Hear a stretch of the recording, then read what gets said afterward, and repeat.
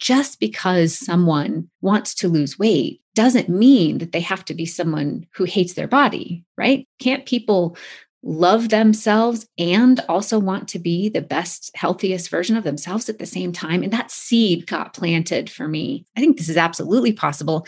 And in fact, as I've grown into that concept, I found that not only is it possible, but it's necessary. Hello, friends, and welcome to the Feeling Full podcast. I'm Mordechai, an entrepreneur and coach who struggled with being overweight for nearly 2 decades. But since 2012, I've lost 130 pounds and have kept it off.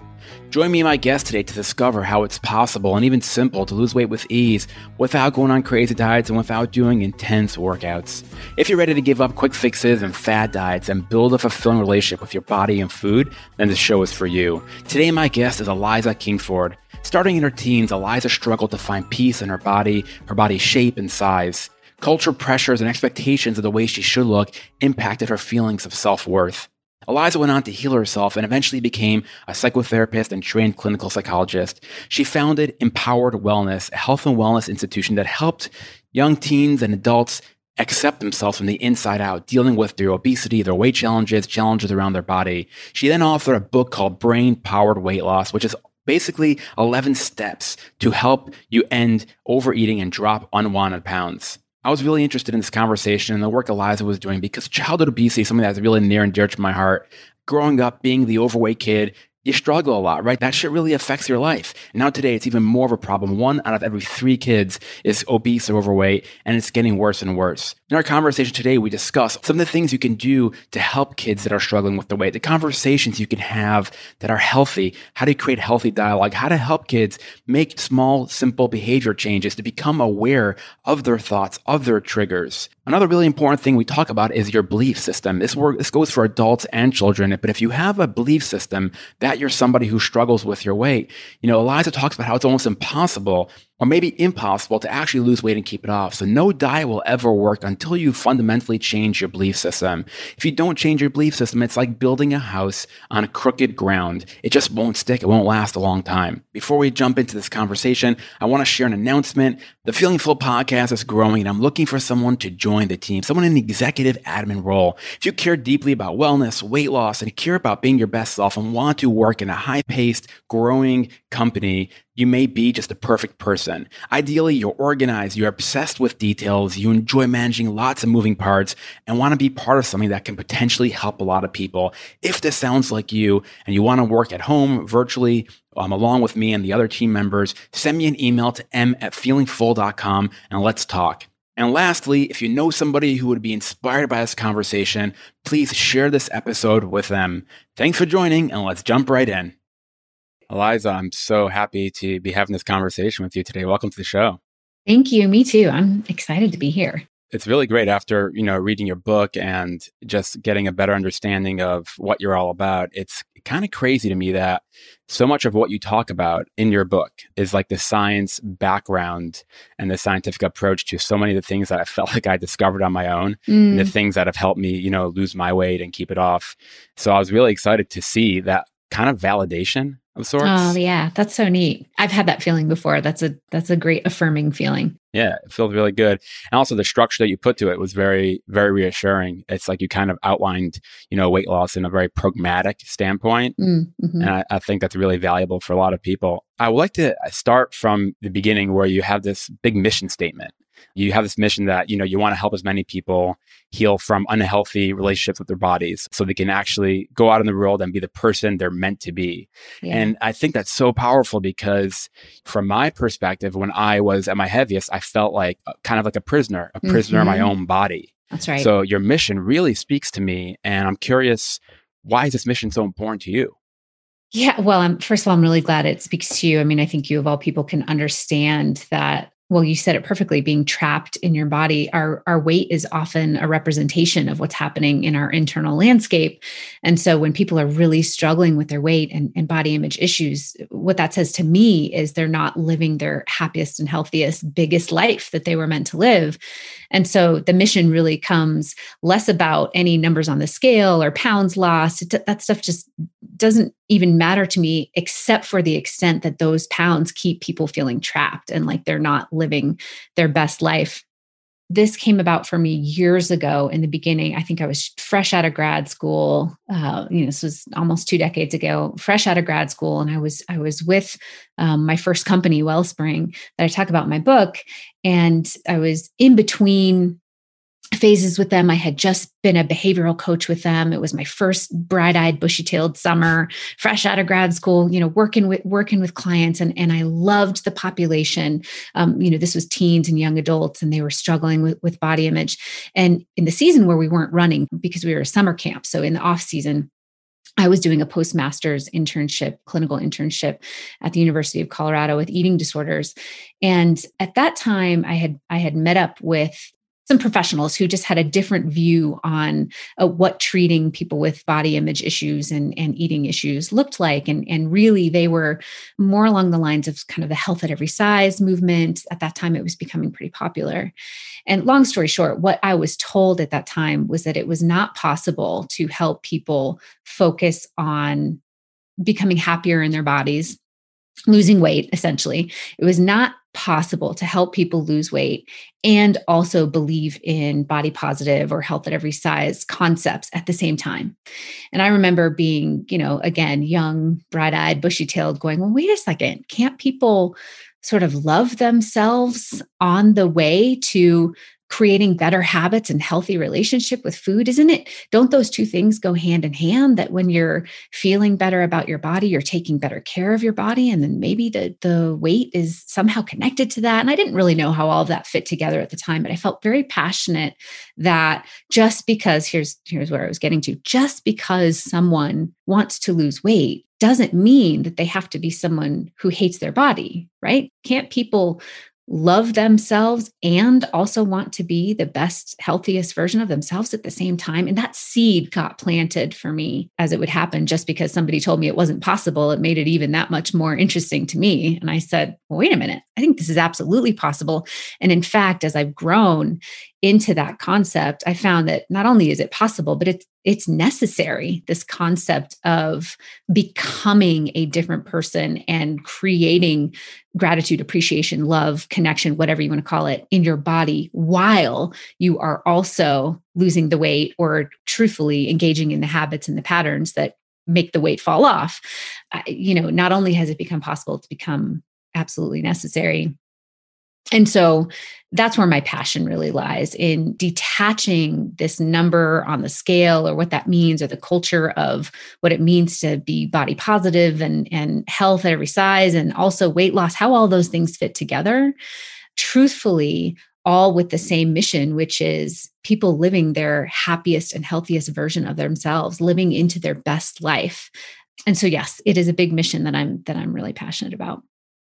Yeah, there's so many things I want to get into based on what you said, but I just want to delve a little bit back into where this all comes from. I'm curious, a lot of the things I've recently been talking about on the podcast is body image. Mm-hmm. My personal journey with my body acceptance, and at the same time wanting to improve exactly what you're saying. Yeah.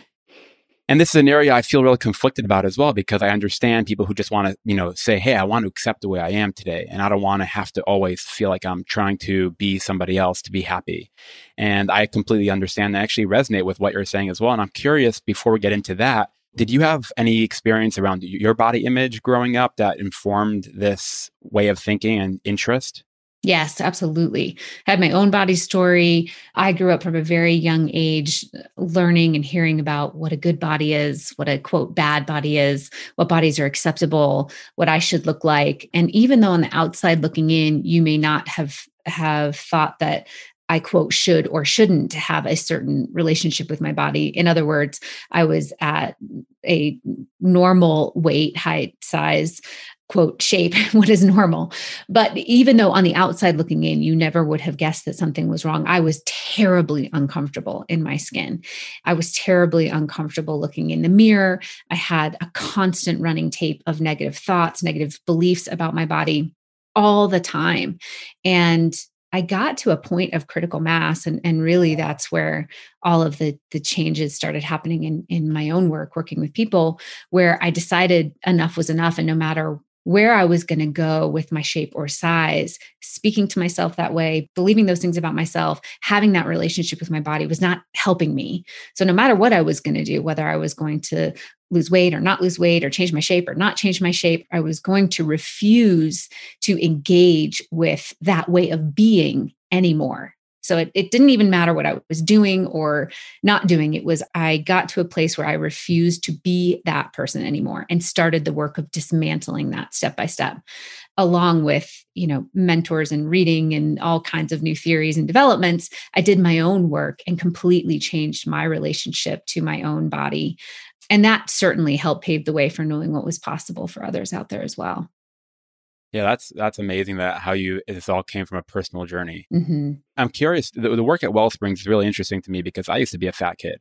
It's interesting because, it's not interesting, it's kind of sad, but let's say 25 years ago when I was, 10 years old, overweight, I was maybe the only one in my class of 20 or 25 kids that were overweight. Now it's like, I think I read somewhere one out of every 3 or one out of every 2 kids overweight or obese.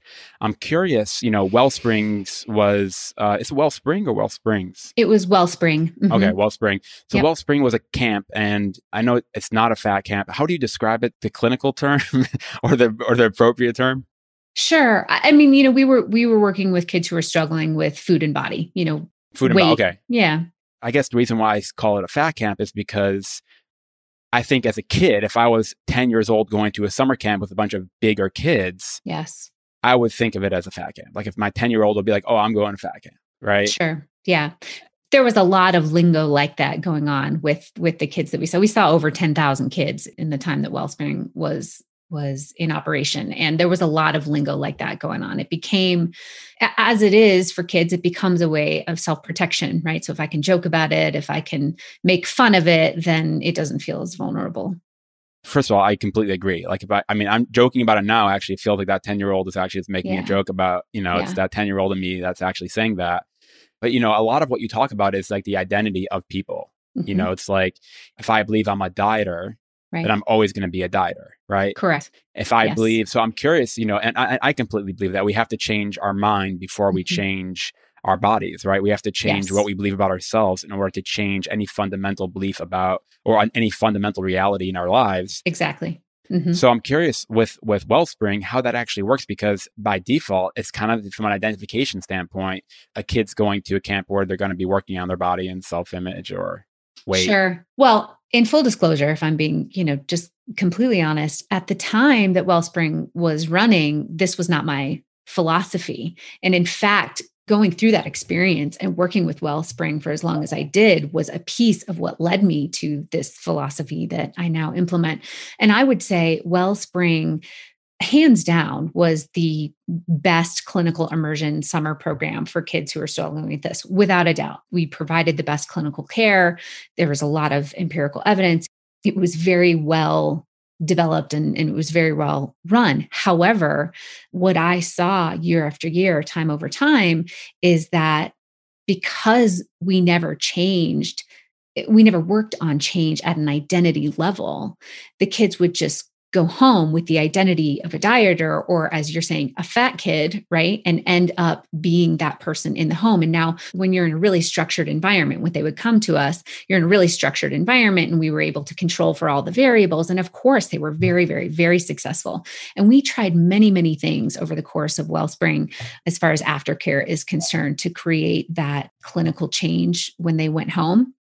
And I didn't know until after I had worked with the company for so long and then created my own program and then, gone through my own evolution as a practitioner.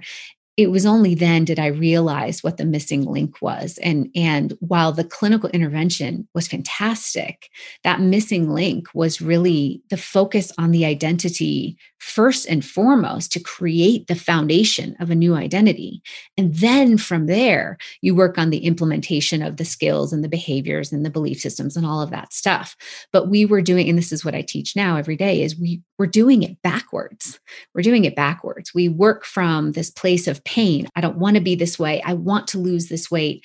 I'm a fat kid. I'm a dieter, right? And from that identity of a person who needs to lose weight, we try to make all the changes. And all that does is reinforce our identity of a person who needs to lose weight. And we try and make all of these changes from a belief system that truly a belief system is your operating system. It's the software program that you're running every day.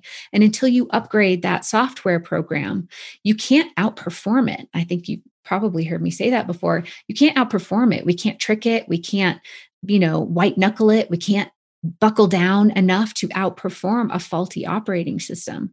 And so that was the light bulb moment that after almost 2 decades in, research and sitting on scientific advisory boards and having access to the most amazing minds in this field, this light bulb moment came on for me that said, wait a second, unless we upgrade the operating system first, none of this stuff sticks, because our operating system can only run our belief system and identity. It can't run anything other than that. So until we change from the inside first, nothing we do on the sort of pragmatic or practical level can go through. It cannot penetrate that operating system. And so that's a long-winded way of saying it was only after running those camps for so long and being immersed in that program for so long that I realized that was the missing link, and it changed everything for my work and my life and the people I work with now. So that when you say that was a missing link, was that a missing link at Wellspring, like for kids, you think? Yes. Yeah, it was. And I don't think we knew it at the time, Right. But yes, I do. I think that was the missing link. So, and that's really interesting because I think as an adult, right, I think it's easier to conceptualize the idea that our identities, like, I'm sure you've heard James Clear, the identity-based habit idea, right? We take habits based on our identity. And I'm sure many other habit, thought leaders speak about this as well. I know you do as well in your book. I'm curious, as an adult, it makes sense, right? I take actions with who I believe I am. If I wear a fancy suit and walk around, I'm going to take action. Like, if you ever dressed up, you start acting in maybe a little different way than if you're wearing your pajamas, right? It's like we take actions based on our outside universe as a representation of our inner universe. Yes. So it's interesting as a kid, though, a lot of kids, back to the childhood obesity crisis that's getting completely out of whack over the last couple decades. How do kids change their identities? Because it doesn't make sense to a kid, right? A kid doesn't think about their identity in the same way that an adult does. Yeah, true. And also their prefrontal cortex and that the part of their brain that houses thoughts, feelings, and behaviors isn't fully developed, right? So they're still developing well into their 20s.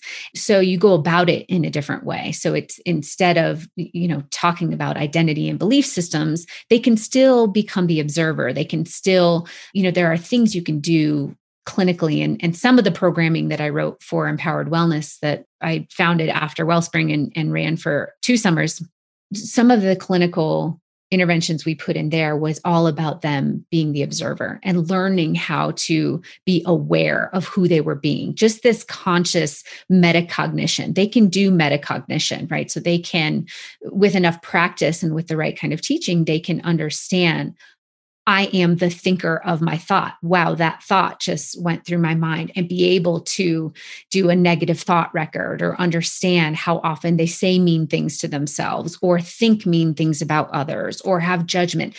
With the right type of prompting, they can learn to become the observer. And quite honestly, that's 70% of the battle for adults as well. You just use different language and different tools for teenagers and children. Now, you were saying that you went when you were age 10. It's a whole different set of tools for kiddos. I would say really 10 to 12, maybe 13, depending on whether they're male or female at that time, just because of the maturity level. I would say you use even a different set of skills. But even my 8-year-old, we've been doing it since she was born, about being aware and being the observer of the words that she says and how powerful they are. And when she tells herself she can't do something, or, with practice, she catches it on her own, that she doesn't say she can't, or she doesn't, speak to herself in a negative way, because we've been working with her on how powerful those words are. So it's possible. It's just, we just do it in a different way. Yeah.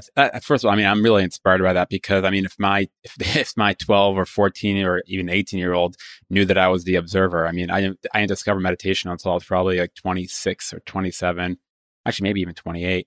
But so for me, like that whole idea of having the awareness was also a really big, important piece for my healing and to get off that diet hamster wheel that many people find themselves on right now. And I'm curious, back to kids, how do you I mean, for an adult, we know there's certain things we can do, right? We talk to people, we have conversations, maybe we meditate, maybe we journal, a lot of different tools that we have to start to become aware. But as a kid, how do you think about, or how did you go about helping kids with this mindfulness of the awareness that they are the observer, they're not their thoughts, and what their inner dialogue is, what's the inner dialogue going on in their minds, and how powerful that is, how powerful of a role that plays in their lives? Sure. One of the tools that we used was the negative thought record. And so, and mind you, we would implement these at Empowered Wellness was our clinical immersion summer camp program. And so the behavioral coaches are trained and the coaches are trained and everybody on the staff is trained to help cue them back to this type of behavior. But for instance, when they were using the negative thought record, they would go throughout their day and they would be instructed it would be, periods of time, maybe through the morning period or a couple of hours or something, be instructed to listen for when there was a negative thought that came up in their mind, and given examples of a negative thought could be anything from, I really hate his t-shirt, or my hair looks terrible when I look at myself in the mirror, or I hate my stomach when it, is folding over my pants, right? And just get them to write those things down. And all they would do is write it down, or even sometimes make a check mark that they just had a thought. Love it's that. just a practice, right? It's just a practice. And you can see the light bulbs go off for them as they start to realize, whoa, I wasn't paying attention to that before. Now that I am, I realize how often that's happening. And then they start to go forward and think, how often do I do this? And in how many areas of my life do I do this? So all it is just cueing them back to awareness. So that was just one of the ways that we did it with a negative thought record for them at camp. That's amazing. I said before, I can't imagine a kid doing that, having that ability at such a young age. It's such a powerful thing. I used to struggle a lot with, I'm careful with my language around you. Don't be. But there was a time in my life where I felt very judgmental. Mm-hmm. Once had the awareness of being judgmental.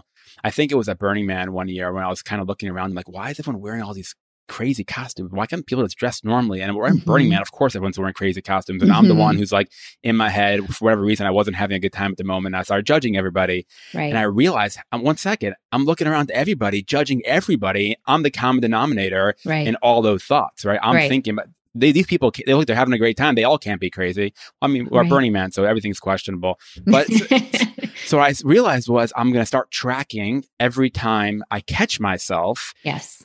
Thinking a thought like that. And what I started doing was I took a notepad out of my phone, I created a notepad, and I'm tracking it with an emoji. So every time I caught myself, made an emoji, kind of gamify my mind. And I'm like, just the emoji, like Monday, emoji. And every day I'd pick a new emoji. So it's kind of like a fun thing to do. Yeah. And I trained my brain to start catching myself and having the awareness around when I was feeling really judgmental. Yep. It's really helped out a lot in my personal life. So it's amazing that you saw that with kids too. Is there a particular age that you would recommend a parent start to try to get their child to start doing this type of work?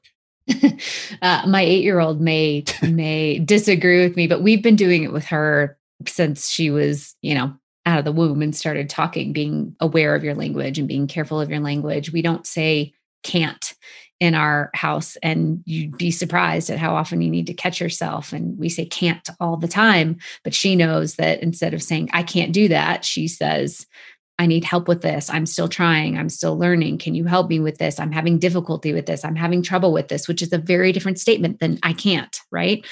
So to your question, I think there's never an age that's too early to start if you're really committed to this process.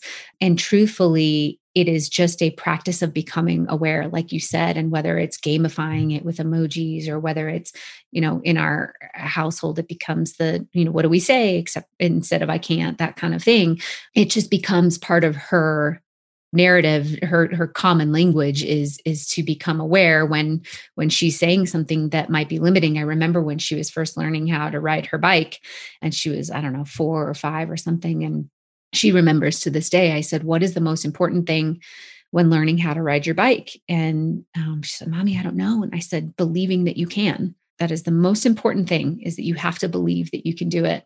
And she tells everybody that story, is that it's most important that you believe. It's most important that you believe. So anyways, I say that to say we can start teaching kids. It's a culture shift. It's the way we think about raising our kids differently. Be mindful of what we teach them, what we say, how we limit them, how they limit themselves. And so I encourage every parent to be willing to pay attention and have what we call metacognition at your own language and then your children's language. I wish that we taught this in school. I wish that we taught people how to think, right? And to become the observer of their thoughts and become the observer of the belief systems and the identities that get formed very, very early on. I think it's something like age 7 is when the alpha brain waves kind of move out and we move into more beta brain waves. And so all of these subconscious beliefs and identities that we have are really, really well formed by age 7. So early, we want to start teaching kids to become aware of their language, their thoughts, their belief system, and their identity. That's so interesting, being that fat kid that was in Weight Watchers at 9, 10, maybe 11 years old. Those were, it seemed like some of the fundamental moments where I realized that something was different about me. Yeah. And I think that's where I made that equation in my mind. Yes. And I'm curious, as this weight or obesity crisis continues to accelerate, what are some other things that parents can do to help their kids? Because I know it's a tricky landscape to navigate. It's like, you don't want to tell, a kid they can't have something, you want to be supportive, but without feeling like you're putting too much restriction or making them wrong or labeling. How do you think about that? It's very tricky. It's really complex. We could do a whole few hour series on all the complexities of parenting a child, who might be struggling with weight early on. It's everything from the medical field and way our medical professionals are trained to identity formation and belief systems and being careful about, how a kid identifies. Instead of saying you can't have that or you shouldn't have that, or are you sure you want that second helping? It becomes language like, what healthy balance looks like and the nutrient properties of food, and creating balance in food that helps you have energy and helps your brain work really well versus foods that sometimes can make you feel sluggish. And while those foods are not bad foods, those are ones that have these outcomes versus these outcomes. But, as a culture, we're not trained not only in appropriate nutrition, but also how to talk about that with our kids. So it's a very complex issue. And then on top of that, you add the fact that, many of our foods are scientifically engineered, to hit the dopamine properties in our brains and to that, that affect our serotonin and our hormonal development and all that kind of stuff. And you put all of that together and it becomes a very complex issue. It's not just, should the kid eat this or not eat this? There's many pieces to it. So without getting into all of the pieces, I do think it's necessary to help our kids understand the impact of our modern food environment. And what I mean by that is they have a very difficult time regulating their processed food intake. So a child very naturally knows when they're hungry and when they're full, right? They have hunger and fullness cues. A baby will stop eating when they're done. They'll only eat when they're hungry. It's all very natural, and we don't need to mess with their hunger and fullness cues. However, as they continue to grow and develop, and if they're drinking juice or eating processed foods or eating a bunch of goldfish, those types of foods are designed to override their natural satiety and their hunger and fullness cues. So now they have a difficult time regulating that type of consumption because their body's natural cues to tell them when to stop are being muted, right? So they don't have access to that. So then now as a parent, now it's our job to help them understand how to regulate those types of foods. So it's a long-winded way of saying, I believe we need to help them understand balance from a food nutrition standpoint. And when I mean nutrition standpoint, I don't mean, carbohydrates, are they good for you or bad for you? Is fat good for you and bad for you? I don't mean that kind of standpoint. I'm talking about, does a bowl of sugary cereal help you have energy to play at recess? Or does eggs and some fruit and a piece of toast give you energy to help play at recess? That type of thing. And so it becomes conversations about, well, the reason why we're eating oatmeal this morning is because you know how your tummy starts to rumble at about 9 o'clock when you get to school. This will really help make you feel full longer. That type of, nutrition discussion, and helping them understand. And again, this metacognition, helping them make the connection between, oh, when I eat this, I have more energy, but when I eat this, I kind of feel sluggish, or they'll have different words to describe it. I feel kind of antsy, or I feel jittery, or I feel hungry in an hour, or whatever. And I don't expect kids to put together all of their feelings and emotions and tie them back to what they ate that morning. You just start the awareness with them so that they get the message that food does have an impact on our mood and physically the way we feel throughout the day. Like I said, this is a very long, complex conversation, but the big takeaway is to talk about food from a how it affects our body standpoint, not whether it's good or bad for you. This is literally the work I do is on myself as an adult. Right. It's asking myself constantly, like, instead of, is this food going to make me weigh less? I'm like, yes. how is this going to make me feel this afternoon? I know if I have a really big breakfast, this interview, I may not have the same energy to have this interview. It's like, I think about that as I'm making my food choices. And I know this is an idea that you talk about as well in your book, which is, connecting more to the feeling of the way food makes us feel versus the actual, what the number on the scale that we think is going to give us the feeling that we desire. Yeah. Yeah. And that's one of the biggest concepts, is that especially with our modern food environment, when food is not in its natural form anymore. And so it's messing with our brain chemistry, our biochemistry, our emotions, serotonin, dopamine, all of that kind of stuff. It's kind of messing with all of it. It becomes even more important for us to have a different set of language, like you just described. How is this going to make me feel? Not, is this going to make me lose weight? Because that's the identity of a dieter, right? Is this food good or bad for me? Is that going to make me lose weight or gain weight? We want to dismantle that identity. And we want to start asking, am I making this food decision because it is the person that I'm becoming? This is who I want to be.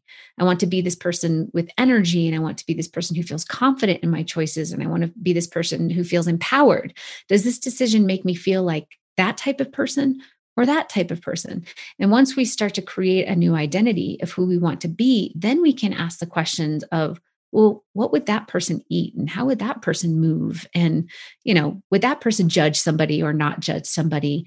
And we start to think, act, and behave from a new identity, rather than think and act and behave from the old identity of a dieter or someone who needs to lose weight. And very, very different decisions get made just by changing our identity and belief system and the thought processes that we have. So if I was, over 330 pounds listening to this interview, the thing that I would be thinking about right now, just playing devil's advocate here, the thing that I would be thinking about right now is, okay, this sounds really good. Like if I can just, eat for the way I want to feel, like this sounds great. And I don't feel safe doing that. For me to feel safe and to know that I'm not going to continue gaining weight and eating out of control, I need to be on some rigid program, rigid diet. This is me, 10 years ago, this would have been my thoughts. Exactly. Yeah. And I'm like, I don't feel safe listening to now, 10 years later, yes, this is what I do. But 10 years ago, no. And I'm sure a lot of people listening to this, I'd be like, no, we've been on diets. That's the only time we lose weight is when we're on a diet. Like we don't, and the idea of like giving myself permission to feel into it, I'd feel cookies and cake all day long. Sure. You think you would. So a couple of things.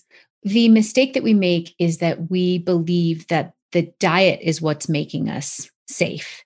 In reality, what you're doing is when you don't feel safe and you choose a diet to create safety, what you're actually end up doing is creating more of a lack of safety, because if you think about it, the more you tell yourself you're relying on the diet to feel safe, the more unsafe you actually feel, because what if something happens to that diet, right?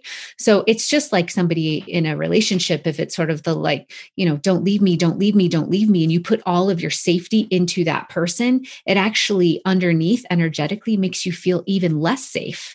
Because if something, heaven forbid, were to happen to that person, then, oh my gosh, your world falls apart, right?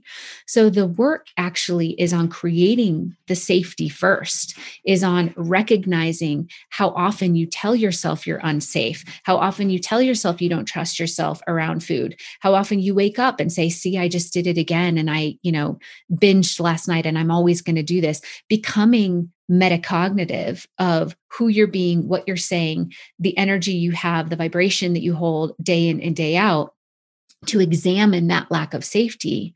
I mean, this again is a whole process that takes more than just what I'm saying here right now. But if I'm oversimplifying it, you have to create that safety first. And then when you create the safety first, or even just get on the path to safety, what you do is you dismantle that energetic, almost trauma bond with the diet and say, wait a second, I see you for what you were. You weren't actually keeping me safe. You were keeping me stuck.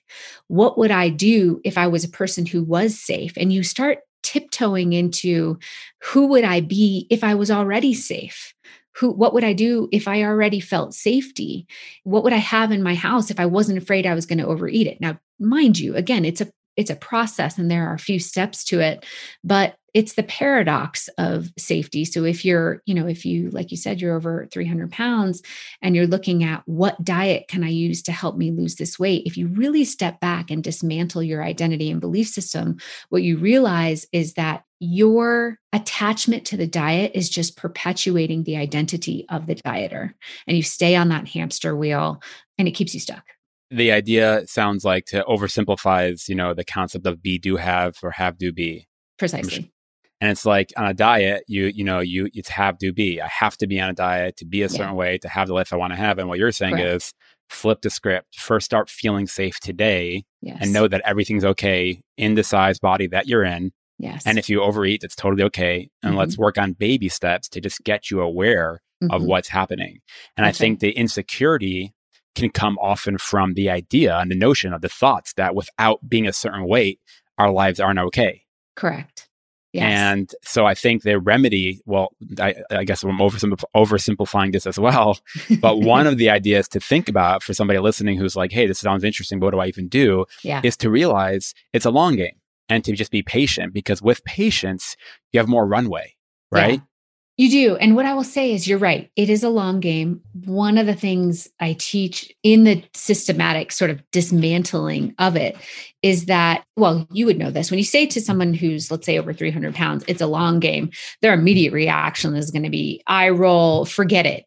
I want the short game. I don't have time for that. I'm not in this for the long game.